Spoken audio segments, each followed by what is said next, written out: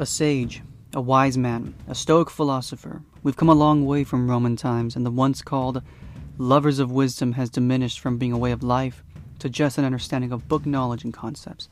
Join me on this journey to create an already existing version of yourself, to create your own mentor who has the virtues you admire, to keep you accountable and stay true to a future version of yourself.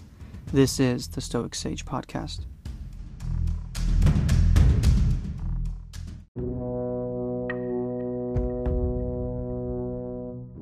Waste no time arguing what a good man should be. Be one. Marcus Aurelius.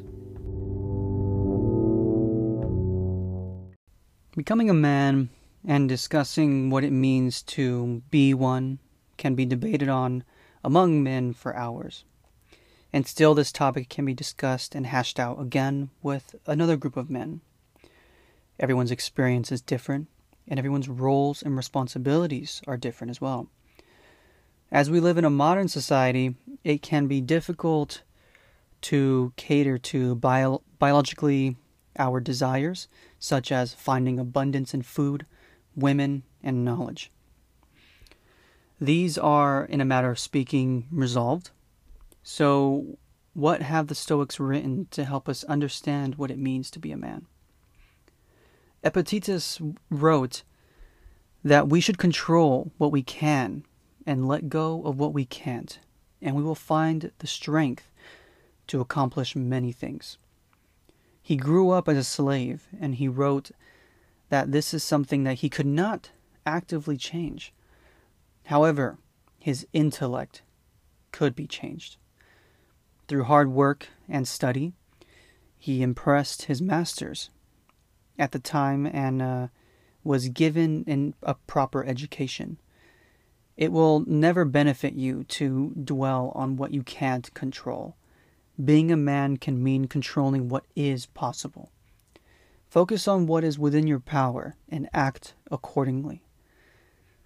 Seneca would state that life moves with or without you.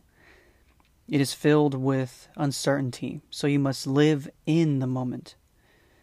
This is something I feel every man in today's age can take to heart. You must be in the moment of your life. This can be far more truer for one that relives in his mind the glory days of his youth. Many live too far in the past and also too far in the future. Seneca's life, for example, was turned upside down when he was exiled after being promised a bountiful wealth, influence, and family.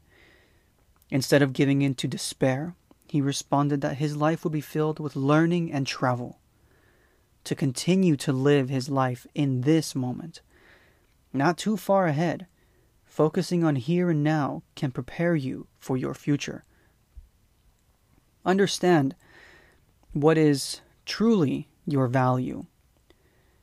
Seneca, for example, reasoned that the comparison of loss between your materialistic wants and desires would never compare to the loss of a spouse, child, or family member. These are irreplaceable and would send you into a spiral of despair should something happen to them, and you were left inattentive to the love of your true values. So, this one is to understand what you truly value. Marcus Aurelius was a sage that was known to give his all in everything that he did and learned. In work, give it your all. In your marriage, you love with everything you have. And above all, you accept the fate that you are given. Marcus was dealt many adversities for being the emperor, but he rarely lost his temper and tackled every challenge with strength and conviction. He knew that life is unfair in its challenges and that there is no situation in which you will find perfection, but facing every challenge with quiet strength and discipline will build a better and stronger version of yourself.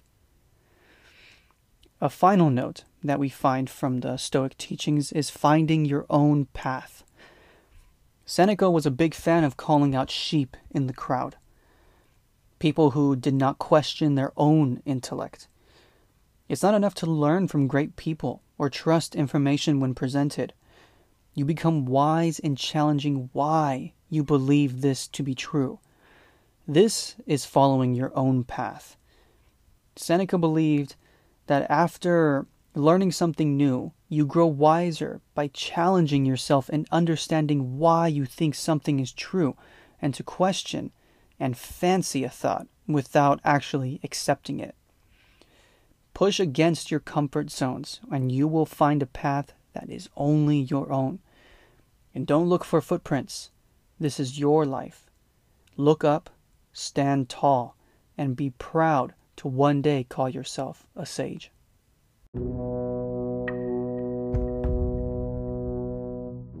Thank you for stopping by. The Stoic Sage is on Instagram at the.stoic.sage. I post a podcast every Tuesday and Thursday. Just remember, one day at a time and one step at a time, be confident in yourself to create the best version of yourself. Until next time, this is the Stoic Sage.